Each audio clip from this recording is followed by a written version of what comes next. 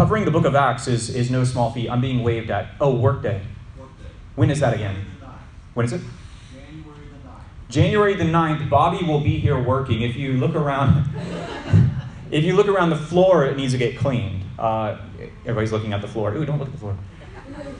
The floor needs to get cleaned. We're probably going to clean it and maybe do some touch-up painting on it and just kind of clean and tidy around here as well.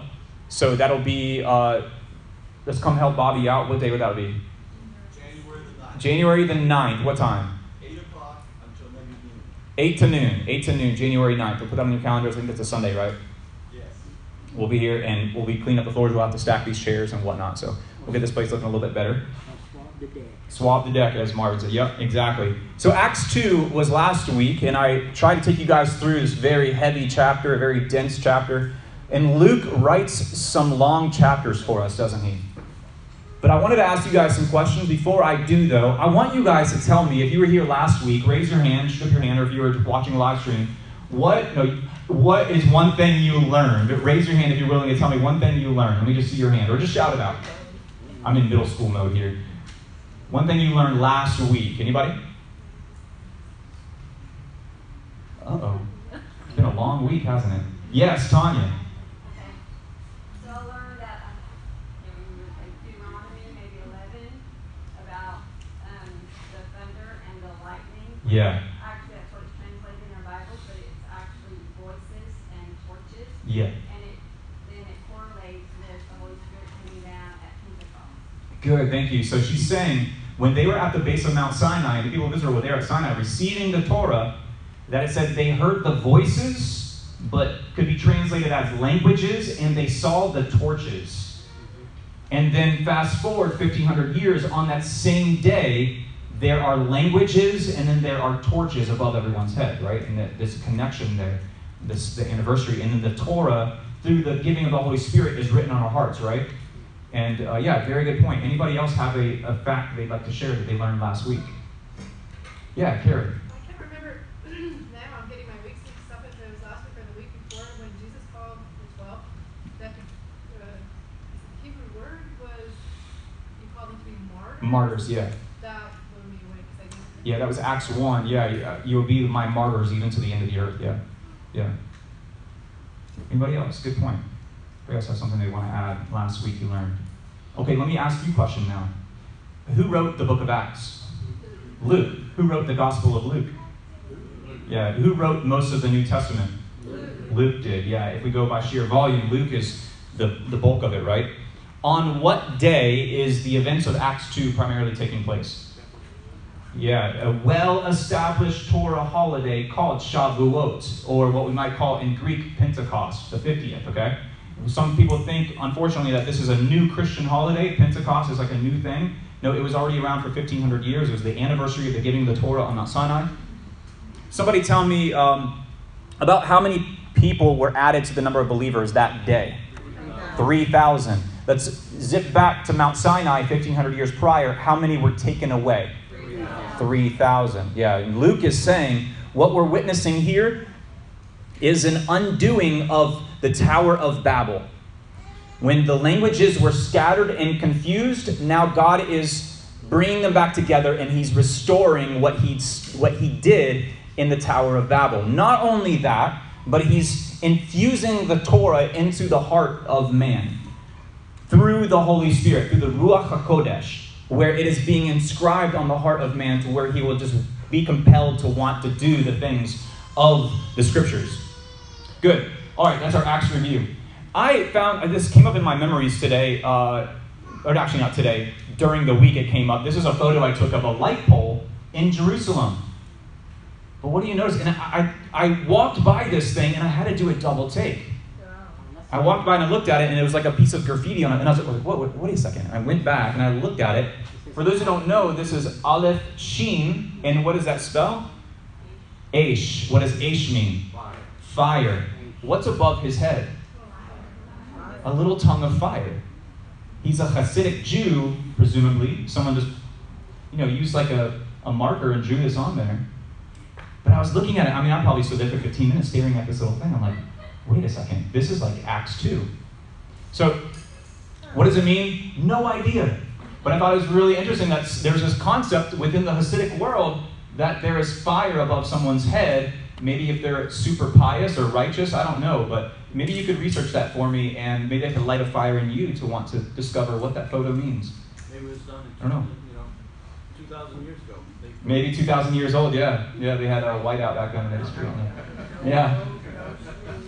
Well, let's jump into Acts chapter 3. Acts chapter 3. And teaching through an entire chapter of Acts in a week is no small feat. We got a lot of material we're going to cover here. We're going to do our best to cover it. But Isaiah 35, Yeshayahu 35. This is written 800 years before the time of Messiah. These prophetic oracles of Isaiah are floating around in the imagination and in the theology and in the messianic expectations of Jews in the first century. You got me? So as you read Isaiah 35, I want you to read it as if you're someone who is a first century Jewish worshiper living in the land of Israel. And you're being occupied by the Romans, and there seems to be little hope for your people at this point and your national independence at this point. But Isaiah says in chapter 35, the desert and the dry land will be made glad. The Arava, which is like a wilderness, will rejoice and blossom like the lily. It will burst into flower and will rejoice with singing and joy. It will be given the glory of Lebanon. Will be given the glory of Lebanon, the splendor of Carmel and Sharon. They will see the glory of Adonai, the splendor of our God. Strengthen your drooping arms. Steady your tottering knees. Say to the faint-hearted, be strong and unafraid. Here is your God. He will come with the vengeance. With God's retribution, he will come and save you. Then the eyes of the blind will be opened. The ears of the deaf, they will be unstopped. The lame man will leap like a deer, and the mute person's tongue will sing. For in the desert, springs will burst forth, streams of water in the Arava. The sandy mirage will become a pool. The thirsty ground, springs of water. The haunts where jackals lie down will become a marsh filled with reeds and papyrus. A highway will be there, a way called the Way of Holiness. What was one of the names of our movement in the book of Acts? The way. The Way. The unclean will not pass over it, but it will be for those whom he guides. Fools will not stray along it. No lion or beast of prey will be there traveling on it. They will not be found there, but the redeemed will go there. The ransomed by the Lord will return and come with singing to Zion. On their heads will be everlasting joy. They will acquire gladness and joy, while sorrow and sighing will flee. Ezekiel 36, we got to remember, is another prophetic passage that's circling around in the minds and the imagination and the theology of a first century Jew. It says, I will give you a new heart and put a new spirit within you.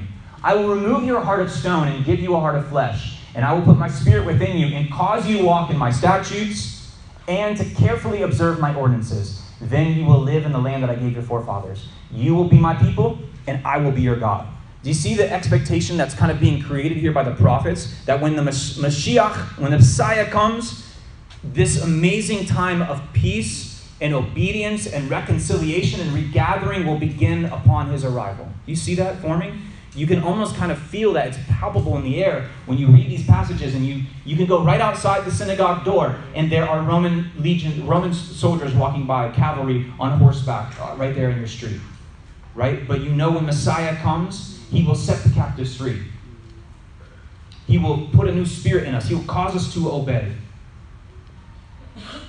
And in order to really do a good job teaching Acts chapter 3, we have to be familiar with this place. This is the Beit HaMikdash.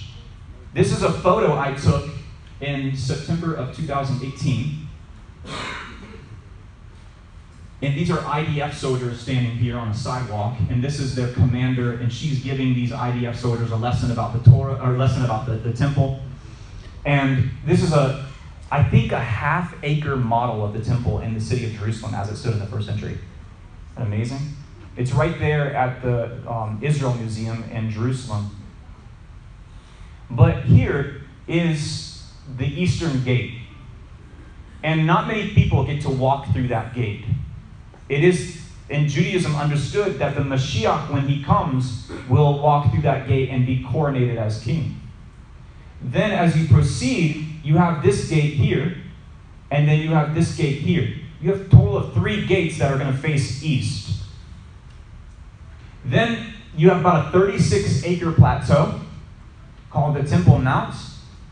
To the north, the northwest, is the Antonia Fortress. That is a Roman barracks where Roman soldiers are living, and they're observing and watching for any sort of civil unrest. Then to the south, you have what's called Solomon's Colonnade or Solomon's Portico. These are stairways that are coming up and entrances coming up from down below. Over here, further to the south, you have the southern steps. Back behind this, to the west, you have the new city of Jerusalem. These are kind of like the suburbs of Jerusalem that were built within the 1st century. You have the upper city, which is primarily where the wealthy are going to live. Caiaphas, the high priest, his house is about right here. Then you have the lower city down here, where people, lower class people are going to be living. So let's go now to Acts chapter 3, and let's see if we can piece some of this geography and then piece in some of these messianic expectations into our reading and better understand what we are about to read. Acts 3. So Pentecost happened, speaking in these different languages, tongues happened. And it says at the end of chapter 2, and day after day the Lord kept adding to them those who were being saved. It's like everything is going hunky-dory at this point, right? And it says one afternoon at what time? 3 o'clock. The hour of, what does it say there? Prayer. As Peter and John were going up to the temple. Now let's pause here. Because we got to back up and understand, why are Peter and John going up to the temple? This is probably a month or more, at least a month, after Yeshua has died, buried, was resurrected, and ascended. Why are they going to the temple? Maybe to pass out tracts? Gospel tracts, maybe? To pass out Gideon's New Testament? They're going to the temple to pray. Wait a second, you might think. Why are they going to the temple to pray? Because that's the center of the Jewish universe. Yeah, there's sacrifices that are going on. There's Tamid offerings going on day and night there. But also it becomes a house of prayer, right? It is a house of prayer for all nations. We have to kind of get into that mindset that the temple was yes, a place of sacrifice, but also very much a place of Torah learning and teaching, but prayer.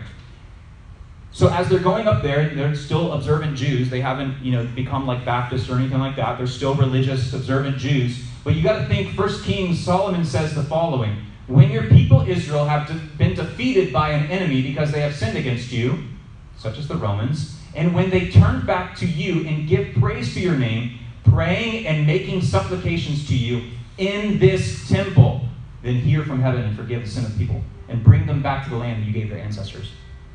This is in the imagination. Keep saying that. This is the forefront of their religious minds. Go to the temple and pray. Repent of sins in the temple. God will hear our prayers. He will redeem our people. He will restore our land. So yeah, they're still observant. Why else? Why wouldn't they go to the temple? It's still the center of their universe.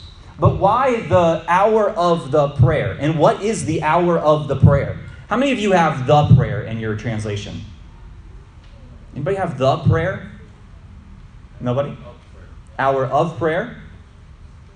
Okay, nobody has the prayer. Okay.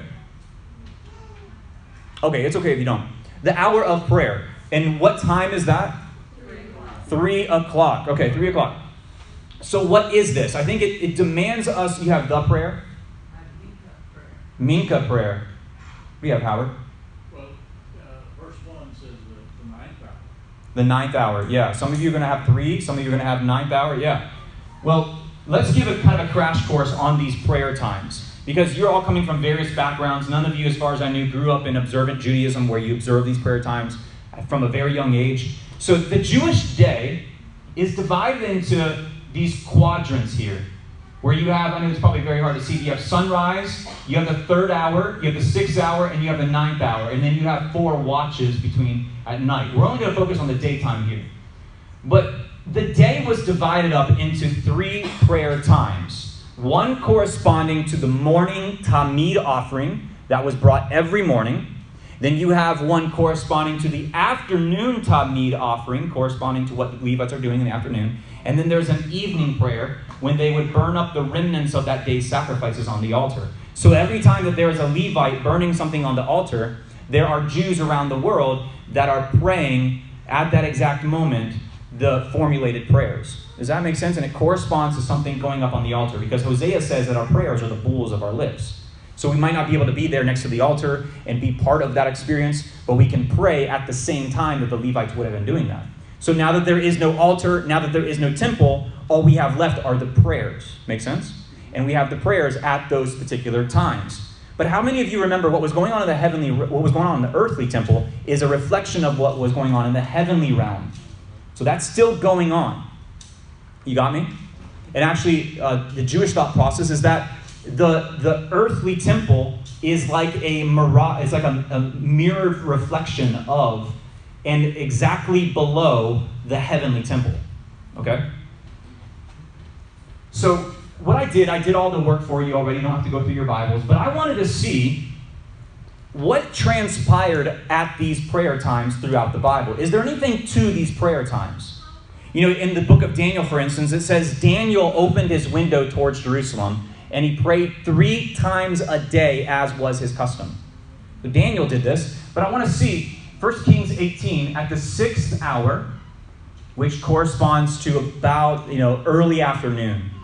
Early afternoon. You could say noon, middle of the day. Elijah taunts the false prophets. And then at the 9th hour, 3 hours later, Elijah calls down fire on the altar, corresponding to those prayer times. Are there any more? Luke 1, verse 10. At the 3rd hour, Zechariah is in the temple, and there he receives a vision and a promise from the angel Gabriel that he'll have a son. He's to name him John the Baptist, right? At the 3rd hour. What about this? John 4:6. It says at the 6th hour, Yeshua was speaking with the woman at the well, the Samaritan woman. Interesting, right? What about this? Mark 15:24. Do you guys know that Yeshua dies, or at least speaks and then dies and gives up his last breath at these prayer times? The 3rd hour, Yeshua is nailed to the cross. He's actually executed at the time of the Shacharit prayers. And then here, all these Gospels say the 6th hour through the 9th hour is when darkness came over the land. And then Matthew and Mark say at the 9th hour is when Yeshua utters up, Eli, Eli, lama sabachthani. My God, why have you forsaken me? And then he dies at the time of the Ma'ariv, at the evening sacrifice, is when he dies. Did you know that? That's pretty important. As disciples of him, we should know that what transpires on the cross corresponds and lines up perfectly with those 3 prayer times. Okay? So then we have, fast forward to Acts 2. Remember, we talked about this last week. And what time was it that the Holy Spirit descended on them? The 3rd hour. So they're up there praying at one of these designated prayer times. At the very moment Yeshua is nailed to the cross, after his ascension, obviously, but they're overlaying, they're praying at that same time. Many days later, obviously. But the Levites, as this is transpiring, the Levites are in the temple offering up the morning Tamid offering. And then finally we get to Acts 3. They're going up to the temple to pray at what hour? The 9th hour. The 9th hour. You got to believe that they remember the history and the legends of Israel, where, what else happened on the 9th hour? Well, I remember, the 9th hour, Elijah calls down fire on the altar, right? You gotta believe that they're aware of that. The 9th hour, Yeshua dies. Their rabbi, their master dies at the 9th hour. And here they are walking up to the temple. Are there any more? Acts 10:3. At the 9th hour, Cornelius receives his vision in Acts chapter 10. And then at the 6th hour, Peter receives his vision. Both of them are praying at those times, if you go back and read the stories. They're observing these prayer times. Kind of interesting, right? It was for me when it was kind of a revelation for me to realize that. So what is prayed at these prayer times? Because it's important we understand that. If Peter and John are walking up to the temple at the hour of prayer, what are they about to go up and pray? I want to know that. So I dug into history a little bit, and I realized, or I learned that they're going to pray kind of a skeleton form of the liturgical prayers right here. At the very minimum, this is what they are going to pray. They're going to pray the Shema, They're going to pray the Amidah, that prayer we just prayed a little while ago. And in fact, in Judaism, to say the prayer is a code word for the Amidah. The Amidah prayer is the center, it's like the soul of all Jewish prayer. So if you're going to pray as a Jew, you're going to say the Amidah. Okay? Then they would probably say the Kaddish, the priestly blessing. They would actually hear the priest say the priestly blessing. The priest would come out at the conclusion of the prayer service and they would say it. I've been to Shacharit prayers in Jerusalem at the Western Wall, at the base of the Temple Mount, and they did that exact thing. At the end of Shacharit prayers, it was a bunch of young men, a bunch of Kohanim, a bunch of priests. They came up to the front and put their backs to the Western Wall. They put their prayer shawls on, and then they faced everybody that was there praying, and they go, Yivarechacha, and then everyone repeated back, Yivarechacha, Adonai, Adonai. They did that in the Shacharit prayers. And I was like, this is so cool. These are actually like Kohanim. These are actually priests that are praying the blessing over me right now. It was a very moving experience, actually. They'd also pray the Nishmat prayer, which some speculate Peter himself actually composed. Interesting, right? So that's kind of what they would pray. I hope this gives you a better understanding as Peter and John are approaching the beautiful gate, what they're going to do, what time they're going to do it, and what might happen within the gates of the temple. I hope that better elucidates it for you. So Acts 3:2, let's get there. Look, we're only one verse in. We got to speed it up, don't we? It said a man crippled from birth was being carried in. Every day, people used to carry him and put him at the beautiful gate of the temple so that he could beg from those going into the temple court. So let's pause here. Why? Why is this happening? Well, according to the Mishnah, Kelim 1:8, nobody with an issue of any kind was allowed into the Temple Mount. Although the lame man need not have had an issue, his infirmity may put him in the category where he was not permitted into the temple courts, according to the Mishnah. So this begs the question, at which gate is he begging? You know there's not a shred of evidence that tells us where the beautiful gate actually is. No one knows exactly which gate is beautiful. You know, there's several gates to this temple complex right here. And all of them today are completely sealed up. And most of them, if not all of them, go by multiple names. So talk about driving an archaeologist absolutely crazy. So it's hard for us to pinpoint which one is the beautiful gate. It could be the eastern gate, but I don't know because that's not where there's a lot of foot traffic going through the eastern gate on an average day. It's mainly reserved for the priests to go in and out. There's this right here, which would be the Nicanor gate. Could that be it? Well, no, he can't. Potentially, he cannot get up on top of this complex because he's lame from birth. So where could it be? It could be one of these gates out here. You have Wilson's Arch and Robinson's Arch. You have this right here. This is the Huldah gate. You have the double gate and the triple gate. These are the southern steps. This is my favorite theory. I think that he's sitting on these southern steps right here. Why do I think that? Because I believe that that's where the majority of the foot traffic is going to come through and enter through the temple, is through the southern steps. Okay? It's very significant too because this is where you sing the Hallel after Passover right here as well. Could it be the Jaffa gate? Jaffa does mean beautiful in Hebrew. No, it can't. Because this gate is only about 480 years old. So we got to rule that one out. I think it's the southern gate right here. I think it's the southern steps and the southern gate where this man is sitting. Peter and John are walking up here, up the southern steps, and they're about to enter this gate. I really like this theory as well because we can see those gates still to this day. Here are the southern steps. So let's go back to my picture. Here are the southern steps, what it probably looked like in the first century. And here they are today. Now look, if you can see it close enough, there is the triple gate right there. And the double gate is out of this frame that's over here. But there's the gates. Now, if you were to go into these gates, the Mishnah describes that these gates, the ceiling of them inside, have these beautiful ornate mosaics all down the inside of these tunnels as they lead up into the temple complex, thus making them beautiful. Could they have been called the beautiful gates? Potentially. But it's not worth fighting over. It's not worth dividing over. But I like to picture it happening right here, this story. So he's sitting there. And Peter and John walk up, and this guy who's been sitting there for what we're going to learn is about 40 years, give or take. He sees these two men approaching, right? Probably tons and tons of people coming in and out of the time of prayer. In verse 3 it says, when he saw Kepha and John, Peter and John, about to enter, he asked them for some money. But why is he asking money? Why is he sitting here at the temple begging? You know, in the Jewish theological world, it's so important you understand the Jewish roots of the book of Acts in the New Testament. Because in the Jewish understanding of prayer, if you give tzedakah, if you give charity before you pray, it makes your prayers more effective. Did you know that? Yeah. In many synagogues you walk into, you'll see a tzedakah box like that. So as you come in the door, you give tzedakah, you give charity. Tzedakah just means like charity or alms. You give charity, and then you go and you pray. And that makes your prayers more effective to God.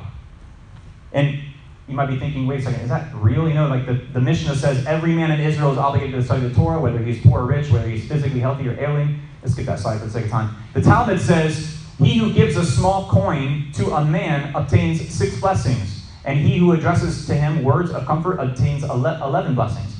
He who gives a small coin to a poor man obtains 6. It is written, it is not to deal thy bread to the hungry and bring the poor to thy house, etc., when thou seest the naked, etc. The Babylonian Talmud also says that the commandment to give charity is considered equivalent to all the other commandments in the Torah. Great is tzedakah, great is charity, for it brings the redemption. As it is said, Zion shall be redeemed through tzedakah, or through justice, and her penitent through tzedakah. Giving charity before prayer is a vital Jewish concept, according to the Talmud. The Talmud says, the ways of God are not like the ways of mortals. How is it among humans? If a man brings a gift to a king, it might be accepted or it might not be accepted. Even if it is accepted by the king, it is still doubtful whether the king will admit him into the presence or not. Not so with Hashem, with God. If a person gives but a small coin to a beggar, he is deemed worthy to receive the divine presence. This is in the Talmud, right? And it says in the Talmud that Rabbi Eliezer used to give a coin to a poor man and then immediately begin to pray. It's interesting, right? So these Jews are thinking like that. That's why if you're going to really capitalize as a beggar, your ideal vantage point, the best place to sit and get that money is right before people are going to pray. And where do people go to pray? In the temple. So you sit at the temple steps and you beg. And it makes sense. Everybody, it's tit for tat, right? Is there anything to that? Oh, this is a modern picture. And if you approach the Temple Mount today, there are beggars still to this day.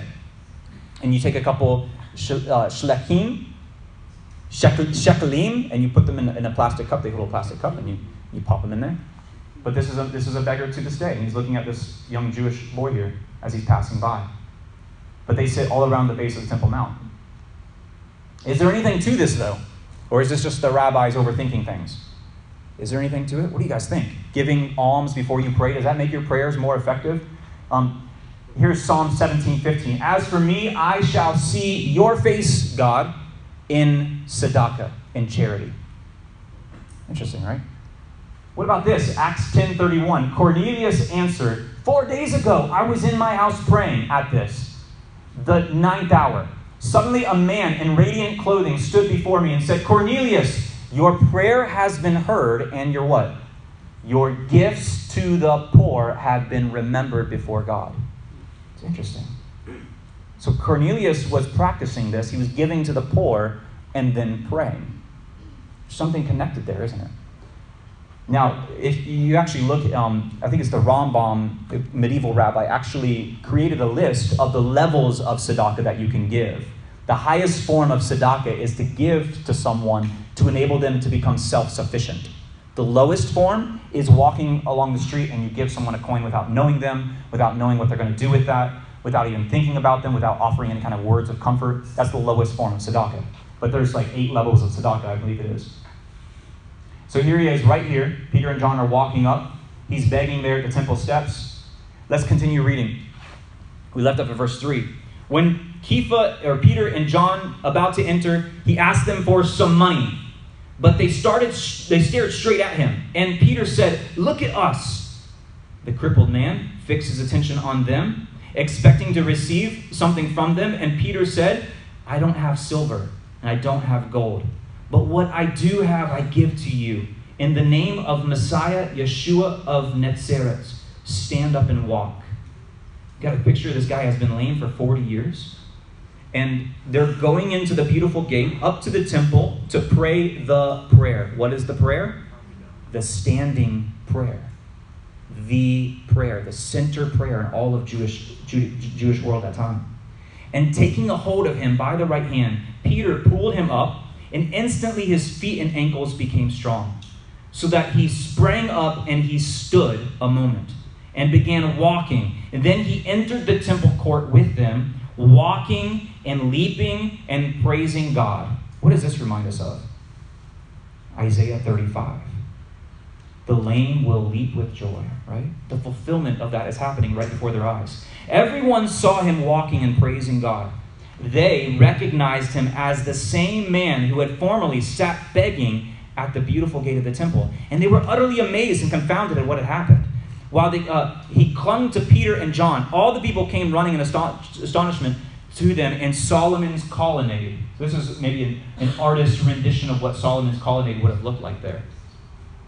Seeing this, Peter addressed the people, Men of Israel, why are you amazed at this? Or why do you stare at us as if we've made this man walk through some power of our godliness? The God of Abraham, the God of Isaac, and the God of Jacob. What does that remind you of? What is the end of the Amidah, the end of the Avot?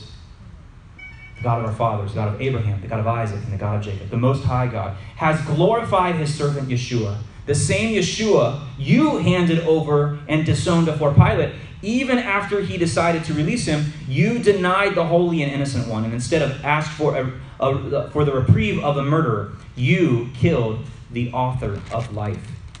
But God has raised him from the dead. Of this we are witnesses, and it is through putting trust in his name that his name has given strength to this man whom you see and know.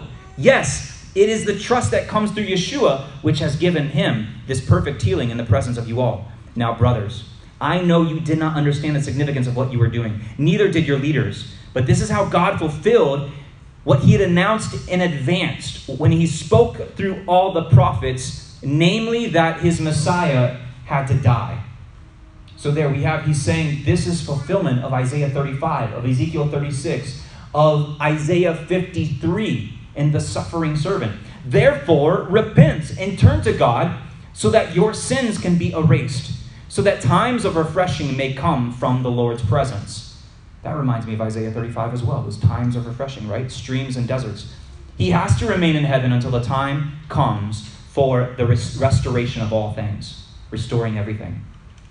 As God said long ago when he spoke through the holy prophets, for Moses himself said, the Lord will raise up for you a prophet like me among your brothers. You are to listen to everything he tells you. Now wait a second.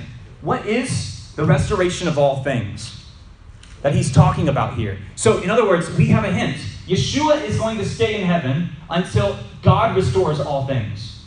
What does that mean? Because if we can figure that out, we can figure out when he's returning, right?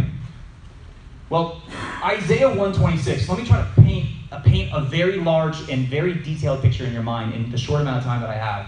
Isaiah 1:26 says, speaking of the Messianic era, I will restore the judges as at first, and your counselors at the beginning.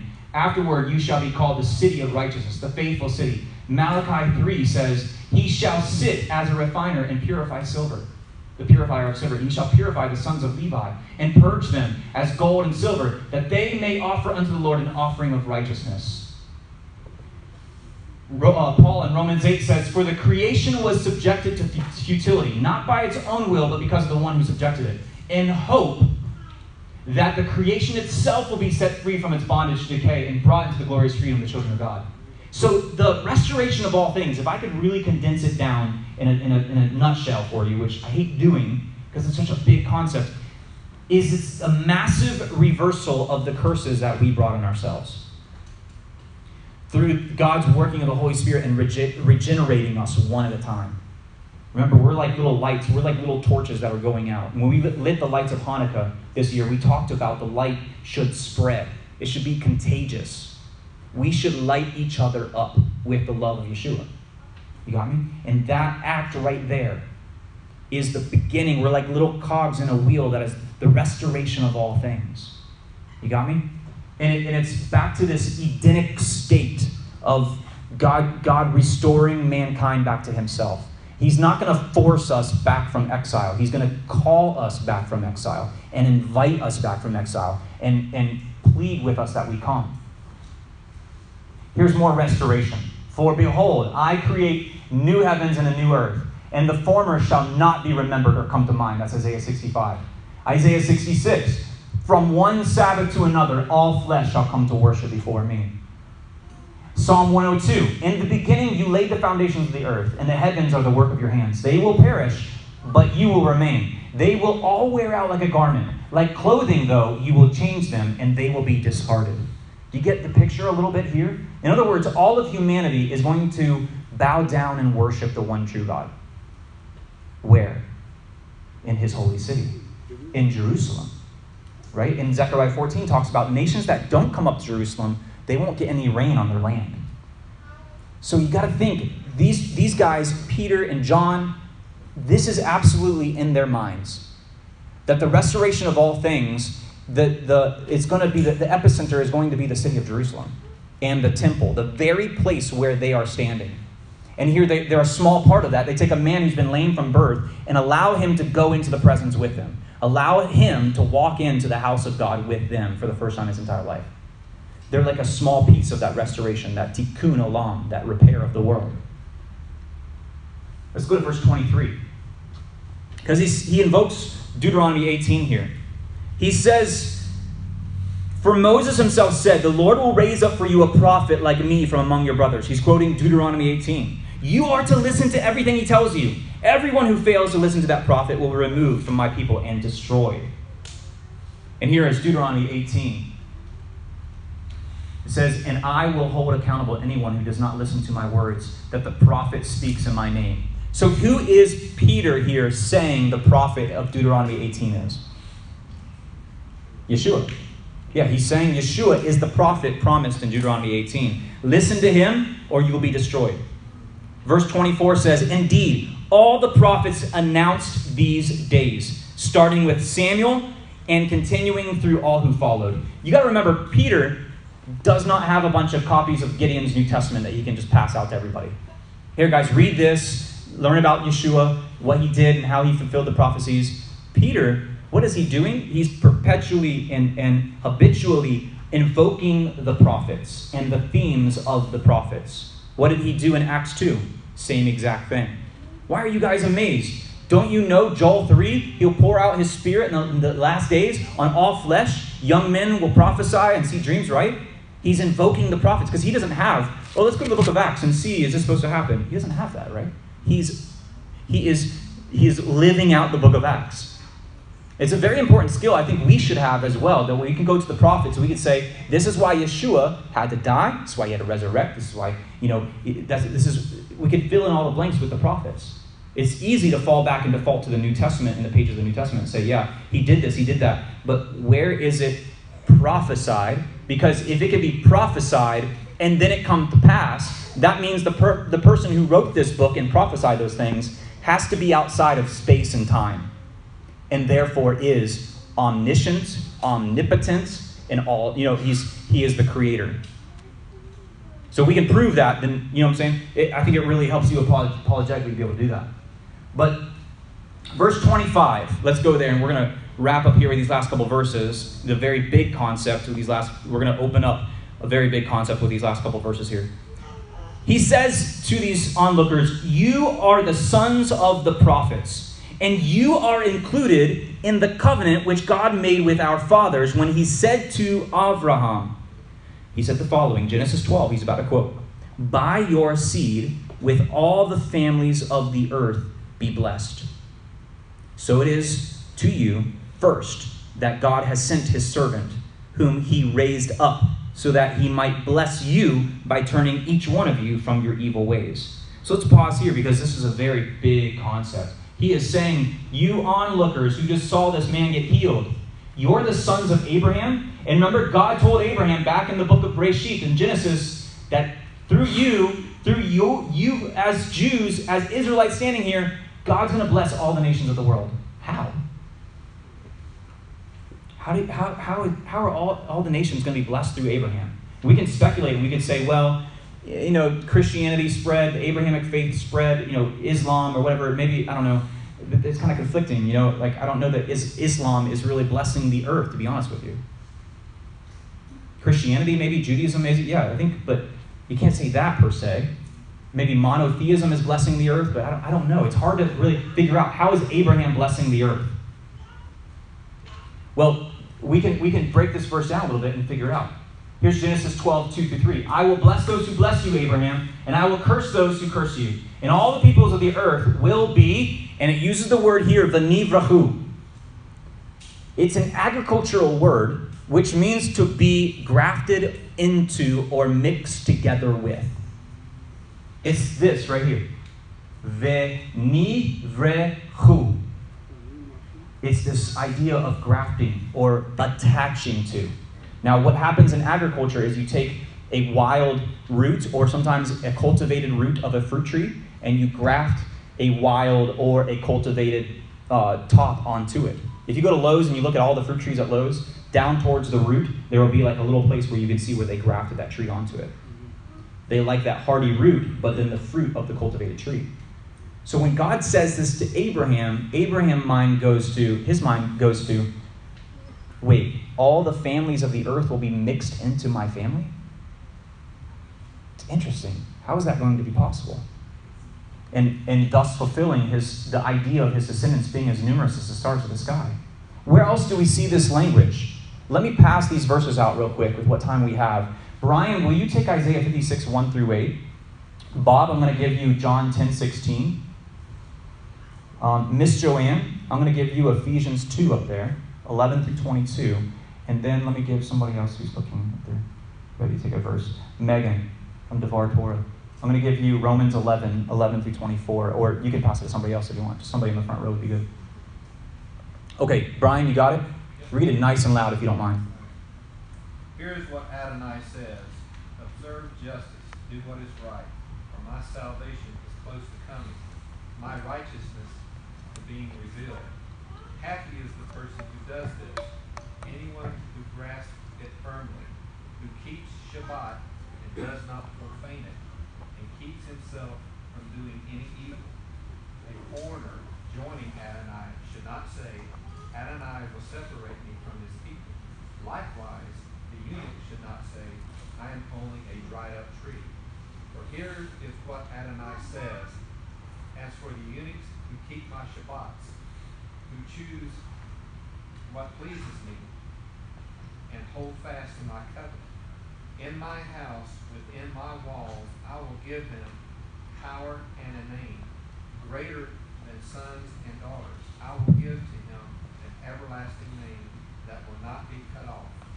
And the foreigners who join themselves to Adonai, to serve him, to love him, the name of Adonai, and to be his workers, all who keep Shabbat and do not profane it, and hold fast to my covenant. So you hear the language there of grafting and of mixing together. If you hold to the covenant, if you honor Shabbat, even the eunuchs, even the foreigners, they will be called part of my people. Who has the next verse? John 10, 16. Go ahead, Bob. And other sheep I have which are not of the fold. Them also I must bring, and they will hear my voice, and there will be one flock and one shepherd. Other sheep that are not of this fold I will bring. They will hear my voice and they will come. All right, let's go to Romans 11:11-24. I say then, have they stumbled that they should fall? Let it not be. But by their fall deliverance is come to the nations, to provoke them to jealousy. And if their fall is riches for the world, and their failure riches for the nations, how much more their completeness? For I speak to you, the nations, inasmuch as I am an emissary to the nations, I esteem my service. If somehow I might provoke to jealousy those who are my flesh and save some of them. For if their casting away is the restoration to favor of the world, what is their acceptance but life from the dead? But life from the dead. Now if the first fruit is set apart, the lump is also, and if the root is set apart, so are the branches. And if some of the branches were broken off, and you being a wild olive tree have been grafted in among them, and come to share the root and fatness of the olive tree, do not boast against the branches, and if you boast, remember, you do not bear the root, but the root bears you. You shall say then, the branches were broken off, that I might be grafted in. Good. By unbelief they were broken off, and you stand by belief. Do not be arrogant, but fear. For if Elohim did not spare the natural branches, he might not spare you either. See then the kindness and sharpness of Elohim on those who fell sharpness, and towards your kindness, if you continue with his kindness, otherwise you also shall be cut off. So you hear the grafting language there as well, and the cutting off language and disbelief. So we're being mixed in. So before we go to our last verse, what Peter is saying here in verse 25 of Acts 3, he's saying, you guys get ready, because there's going to be a stream of nations, a stream of the Gentiles coming up to want to worship in this place, like you've never seen before. And you have to be ready for that, and you have to be agents of the presence, bringing people into the presence, is what he's invoking there. Let's go to the last verse, Ephesians 2.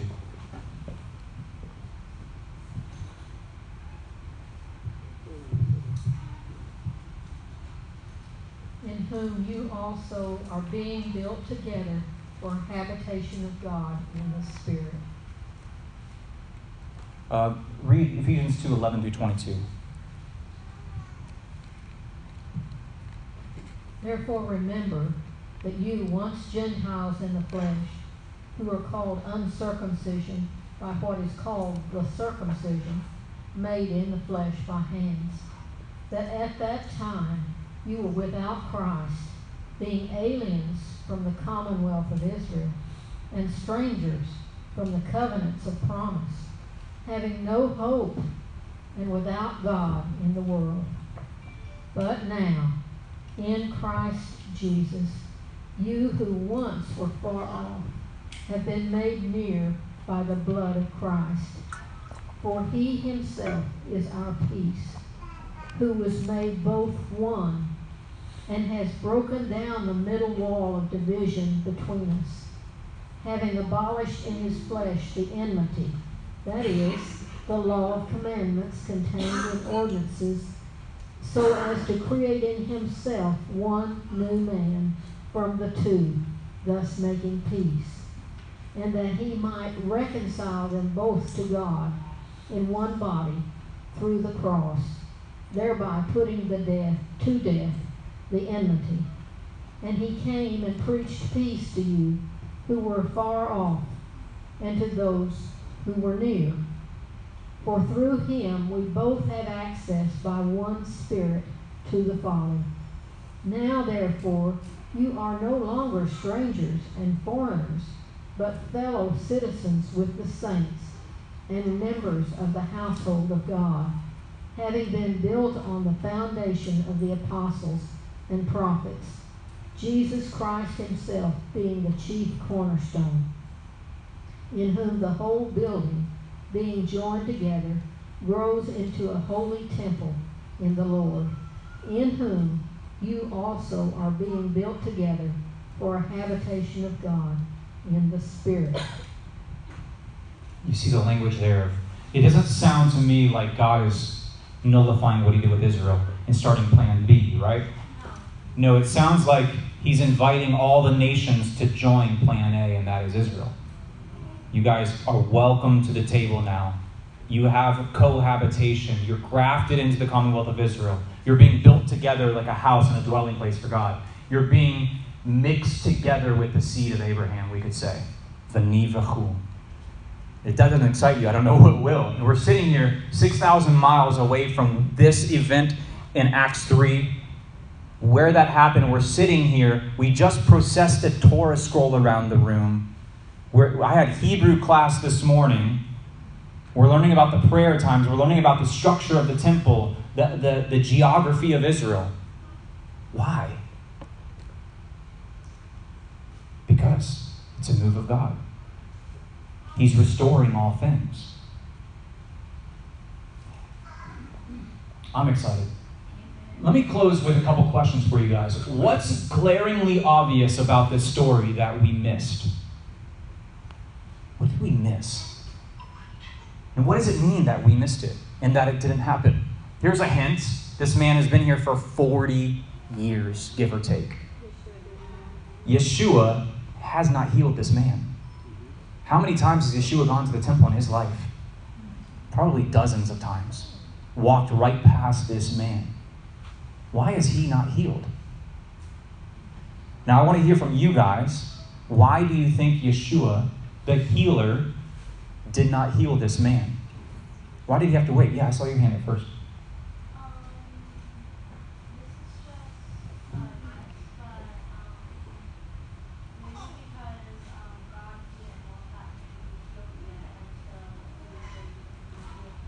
That's just a beautiful answer. Thank you. She said, maybe God didn't want that man to be healed yet until it was the right time for him to be healed. Wow. That is a very profound answer. Thank you. What are some other answers you have, Bob? I'm wondering if Yeshua didn't heal him because he wanted Peter to be strengthened by raising him up, and God giving him strength to heal him. Yeah, so maybe he wanted Peter to experience that, the healing, and to strengthen Peter's faith, perhaps. Yeah, Michael. Maybe because the man, at the time when Yeshua was on the earth, his heart was not ready. Maybe the man's heart was not ready, perhaps. I don't know. I don't know the man's heart. 40 is a biblical number. Yeah, 40 is a biblical number. Yeah. Time of testing and trial, yeah. Huh. You know, this is a good lesson for us. Everyone knew this man, it said. Right? He walked in and everyone recognized this man. Perhaps God was waiting for the perfect time to receive the greater glory through that.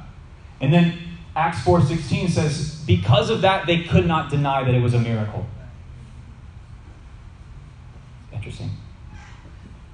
I think so God will receive a greater glory. And it's a proof for me of the continuation of healing through the apostles. So if Yeshua ascends into heaven and healing stops,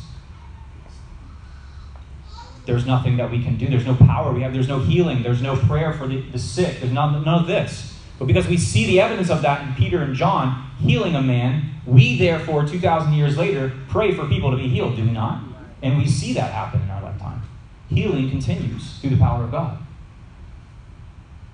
But also, I think she hit the nail on the head when she said that God has a specific timing for things. And there's people in the room that can attest to that, right? That you have prayed and you have prayed and you have prayed. And you have sought his face. You sought an intervention. You sought a move of God in the situation. And you're like, why isn't this happening right now? And then it happens much later. And then you're like, aha, now I see why. And it is so much more impactful, so much more meaningful. And it gets him so much more glory, right? And it is undeniable that it's a move of God when it does happen. And some of you in this room right now are maybe praying for that thing. And you're like, why are you not moving in this way? Why are you not moving in this way? Be encouraged because he has a timing for it. And he will receive a greater glory for it. What? His timing is perfect. His timing is perfect, yeah. Yeah. Some of you, it might be like the salvation of a loved one or a child or something. Or it might be waiting for a child. Or it might be, like a job to open up for you or something like that. There's these things that you are praying for. And I can only tell you using stories from Scripture that God has perfect timing, and when it happens, he will get a greater glory for that. And trust me in that. But lastly, we should view the temple as the Garden of Eden. We've talked about that before, how the temple is the garden. And there's all kinds of symbolism in the garden that's supposed to remind us of that. We as Yeshua followers are agents of the redemption and the new creation. So put that together, we should be inviting people into his presence and not driving them away. So as Peter and John walk up to the temple, they're like, hey, stand up, come with us into God's house. Are we doing that within our spheres of influence? Or are we driving people away? I spoke at a church Wednesday night here in town, and they asked me to speak on Christian holidays and Christmas in particular. And I just opened up for Q&A, and they were asking me some fascinating questions, which tells me they want to learn about some of these things. And I was sharing with them all about the biblical holidays and the origins of Christmas and all this stuff that they had no knowledge of whatsoever. But I did it in a way, I hope, I feel like I did, that their hearts were open to receiving the truth that I was sharing with them about the beauty of God's holy days. And I mean, even to the point that they were saying, you have to come back. You have to come back and share more. I'm like, I'll see how my schedule looks like. But you have to come back. They're saying, you owe us one more week. You owe us one more week, And I was really honored by that. But when you do things in a way that invite God, sometimes I think we in the Messianic world, we get a nugget of information and then we take that and we weaponize it, right? I'm gonna turn over some tables. I'm gonna whip some people. God forbid, man. Don't do that. Don't do that. Be Peter and John walking up to the temple and say, I don't have any nuggets of information for you right now, but I've got some healing I can give you. We have to remember that the Messianic faith is not centered on what we believe, but our faith is centered on what that belief produces. Does that make sense? I think sometimes our center of gravity focuses and we think about what we believe, and it's all head stuff, but our faith should be centered on, people should talk about Dothan Messianic Fellowship in these terms. Yeah, they celebrate the biblical holidays. I want to know more about them. Yeah, they go and they send teams of volunteers to do things in our community. Yeah, they send groups of people to East Africa. They send finances to places in the ends of the earth to help people. They show compassion and mercy. That's how I want our community to talk about us. Our belief producing action, not just about our belief. Here's how I don't want them talking about us. Oh yeah, they don't do this, or they eat that. They don't eat that. Or they worship on Saturdays. That's just like, it's for, I want them to talk about us because of the actions that flow from our belief. And if there's one fault in the Messianic world, is that we know a lot about what we believe, yet we often use it to close the doors of the temple and not open them wider. There's 3 types of religious people that we can take away from this story. 3 types. Which one are you? There's the passerby, that guy for 40 years, been passed by a lot of people, has he not? Then there's a person who throws a coin in the cup and then walks in. Then, and the one I strive to be, is the healer, who stops, talks to them, greets them in the name of Yeshua, and restores that person back to the way Yeshua wants them to be. Now that's hard, because it takes a piece of energy from me. It takes a piece of emotional energy and strain on me to be able to do that. But to have the empathy to look at a human being and say, you're broken, you're hurting, your unforgiveness is causing you to make bad decisions in your life, whatever the case may be, fill in the blank. I want to stand here and be an agent of healing for you in this moment, so that you can draw closer to God and you can experience the embrace and the love of my master. 3 types of religious people. I want to be the last. With that, let's do a little bit of Q&A. I'd like to close out with some questions and answers. But Greg, I see your hand up first. Something that I don't think we can realize when we put his hand out to the cripple and pulled him up, it wasn't just the strength of his legs. Picture, like he had, a man's legs are just so muscle. When I was in the hospital, I lay up 27 days. I didn't know how to walk. I had to learn how to walk again. Every time I did, stood up, my head, it was a restoration of mind and body. He did not only strengthen the man's legs, he touched his brain to make him instantly know how to walk, and he didn't have to go through the process of learning. There's so much more to it than just strengthening his legs. Yeah, so what Greg is saying, for those who couldn't hear, this was not just a physical healing, this was a restoration of mind and body. Greg recalls being in the hospital for 27 days, was it? And how he had to teach himself how to walk again after that 27 days, let alone 40 years, what it would be like, and how much of a mental process it is in addition to a physical process of learning to walk. But any other questions or comments about Acts 3 or about anything? Yeah, Julia. I thought it was really cool how the Torah portion about Joseph and his reaction to his brothers, Mm. correlated with Peter and John's reaction to these men in the temple. Yeah. In the fact that in both things that they're both addressing people that had meant harm. So they've just watched these people decide to crucify Yeshua. Yeah. And they walk right in, and their comment to them is, we understand that you didn't understand what you were doing, Yeah.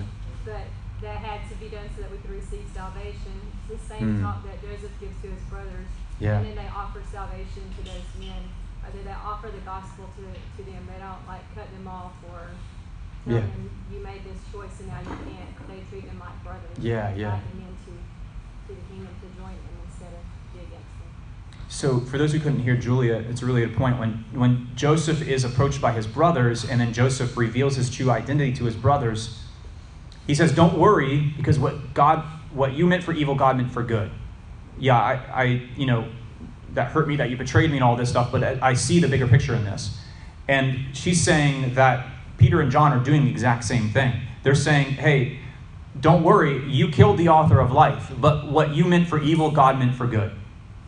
And he's offering you forgiveness for that. And it's just like when Yeshua was on the cross, he says, Father, forgive them, they don't know what they're doing. When Stephen is about to be stoned, not to steal someone's thunder, but when Stephen's about to be stoned, his last breath, he says, forgive them, they don't know what they're doing. So that should be our mantra as well when we are persecuted or when we're attacked or we see sin in the world. It's, Father, forgive them, they don't know what they're doing. When we experience injustice in our life or in someone else's life, Father, forgive them, they don't know what they're doing. And then offer that salvation, that gospel. So good thought. Anybody else? Yeah, Nicholas. So it seems well established there that God intends for all nations to be kind of grafted into the people of Israel, Yeah. the chosen people. How does that idea cooperate with God's commandment to Israel to kind of stay purebred, to not marry anyone outside Israel? Yeah, that is a really good question. So he's asking if all those passages point to the idea of people being grafted into the nation of Israel, how does that jive with, how does that, how do we, I guess, reconcile the idea of Israel not intermingling with other people? Well, basically, the idea of Israel intermingling with other people was because the other people were Canaanites, who were idolaters, first and foremost, debaucherous, all kinds of crazy practices, child sacrifice going on. So you have to put that commandment in context of not intermingling and not marrying with other families of the nations in which you're possessing. If it makes sense for my son then to not marry someone who is an idolater. Does that make sense? And that is echoed throughout the New Testament of not being unequally yoked. So in other words, if someone pledges their allegiance to the God of Abraham, Isaac, and Jacob, they are in a sense grafted in as a spiritual co-heir of the nation of Israel. And therefore, they are part of Israel. You know what I'm saying? So, yeah, I would discourage my sons, and you should discourage your children, that if the person they are marrying does not have the same worldview and not pledge their allegiance to the creator of the universe, that they are not on the docket for marriage. Does that make sense? So I don't know if that answers your question, but Brian, did you have something to add to that? Yeah, well, we see that with Rahab and Ruth. Mm-hmm. These were non-Jewish people, but the heart was, your God will be my God, and your people will be my people. So in that case, they are grafted in, and they are believers. Well, that's a good point too, because Rahab, who was in the city of Jericho, right? She gets counted in the lineage of Yeshua, in the genealogy of Yeshua. So, in other words, Nicholas, Israeli citizenship, let's call it, was never, and should never be based on one's DNA, but rather the condition of one's heart. Does that make sense? So often we look at it in physical terms that connection to the people of Israel is a matter of DNA. So, but I think the God of Abraham, Isaac, and Jacob has always looked at the condition of a man's heart. I hope that helps you. But that's a very good question, though. Thank you for asking it. Any other questions? No? I have a comment. Yeah, Brenda. So Tuesday, I was baking some cookies and doing some stuff, and some to the neighbor's house that, you know, Yeah. we're friends with. It's a couple as well, kind of like our age. And they say, oh, come on in. Come on in. And I'm like, no, and yeah. So as soon as I come in and I sit down, I only want to sit. First thing out of her husband's mouth was, are you and Bob Jewish? I'm like, no. And then they started just asking questions, and where do you go to church, and those are Messianic. I mean, it's just kept on Yeah. asking. Well, they So- see us on Saturday morning taking a Bible and getting. Yeah. Yeah. And they know that we don't celebrate Christmas and Yeah. things like that, you know, so. Yeah, so you kind of stick out a little bit. It's Yeah. interesting. So she's saying when she went to deliver cookies to a neighbor, the neighbor was saying, asking, are you guys Jewish? And she's like, no, we attend Dothan Messianic Fellowship. Which, yeah, it's funny when I explain that as well. Like at this church Wednesday night when I went and spoke, they asked, I get this question a lot, can I visit if I'm not Jewish? I get that so often. I'm like, of course, yeah, actually most of our congregation is not Jewish. We're all non-Jews who want to walk out, the Torah, want to live and understand and embrace the Jewish roots of our faith. But yeah, it's funny how people, for some reason, it's easier for people to put you into that category and say, oh, they're Jewish, therefore they do these things. But when you say, no, I'm not, and I do these things, then it's like, wait a second, no, you don't fit in a box. And it's very much like the first century. I don't think it was easy for the authorities at that time to fit us in a box, per se. They see the mezuzah on the doors. Oh, okay. When they come in, that you help me put in. Oh, nice. Yeah. Cool. Very neat. All right. We'll take one more question, then we got to do Kiddush and break for lunch. But Carol. Oh, yeah. Whatever. Yeah.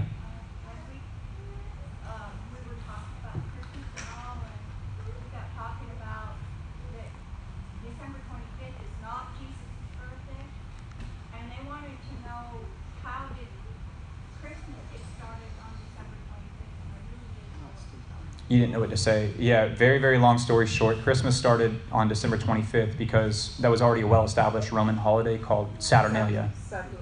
Yeah, and Constantine, when he converted to Christianity, he needed to merge his kingdom and unify his kingdom. And he took this already well-established holiday that was Saturnalia in Rome, but reupholstered it and made it about Christ. And then declared himself Pope and all that stuff, which is really interesting. But yeah, that's in very long story short, Carol, that's how it came. And because the Protestant world, even in North America, are spiritual descendants of the Roman Catholic world. That's kind of how. But did you know that Puritans actually outlawed the observance of Christmas in America? It wasn't until the late 1800s that Christmas became a thing in the United States of America, thanks to Coca-Cola. Oh, really? Okay. Patrick. Yeah, it was first legalized in Alabama. First legalized in Alabama. That's interesting. Okay. Yeah. The Puritans, they disliked everything to do with Christmas because it was a very debaucherous holiday at the time. And you guys picture like a lot of Roman Catholics celebrating Christmas, and there's a lot of stuff going on, a lot of shenanigans. Yeah, Brian. Just adding to the comment, I found a video from Pat Robinson of the Country Club, and all you got to do is Google Pat Robinson Christmas is pagan, and you will Yeah, find it. I mean, I was looking at it this morning. All you gotta do is Google it. Well, and here's the thing too, and we're going way over time, but this is very important. When we take these elements of truth, like that's a historical fact, it's a truth. We've got to be careful when presenting the people who have a lot of emotions attached to these kind of days and these observances. And we have to do it in a way that doesn't speak in a condemning way, but also speaking truth. And it's important we do that. But this time of year is one of the worst times of year, the worst time of year to talk about this kind of stuff and to expose those kinds of things with people if they do observe those holidays. And really, it's none of my business if they do. Unfortunately, Christmas has turned into this very materialistic, idolatrous kind of thing that's just like full of people going into debt and buying things they don't need. But there are people who really do it with the right heart and the right spirit. And you just have to have discernment in how to navigate those issues. But yeah, I want to really, for me and my family, we just want to do biblical things and do things that are grounded in truth and God's word, to where I can look at my kids and I can say, yeah, Santa Claus is not real. Or I can look at my kids and say, yeah, he was not born on December 25th, and that's not a news flash to you. I can say he was born during the Feast of Tabernacles, and I can prove it to you through the Bible, which I did Wednesday night with these people. So just stuff like that. You want to be delicate in that. Yeah, let's take one more. Crystal, I'm going to go with you. I was just, when you mentioned Santa, that's, when I hear people say that, especially people that you know have some form of Christian belief, and then they tell their kids about Santa. Yeah. So when they find out, my parents are big liars, and then every time you talk about Jesus after that, I'm thinking these kids are like, yeah, you're a liar about that too. So that is a very strong, you know, it's Yeah. very damaging to children. Yeah, in my yeah. from the beginning. I actually know someone who began to question their faith because they began to question what their parents told them to be true and what not to be true. And it's tough, yeah. We want to speak truth and truth only to our children. Yeah. But guys, if you have any other comments or questions, I see more hands up. This is really good. I'm so thankful for this. But if people are hungry and their eyes are rolling in the back of their heads and stuff, so let's say Kiddush and then we'll close out with your benediction and we'll eat food, okay? But I'll be sitting right here. Come see me if you have more questions or comments you'd like to add.